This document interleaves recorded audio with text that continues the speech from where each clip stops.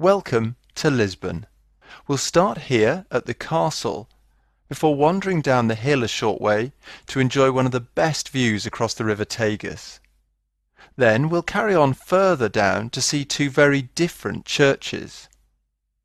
After that, we'll arrive at the Baixa district of the city, where you'll hear about the great Praça do Comércio. Next, we'll wander up to another neighbourhood, which is different again. This is the Chiado.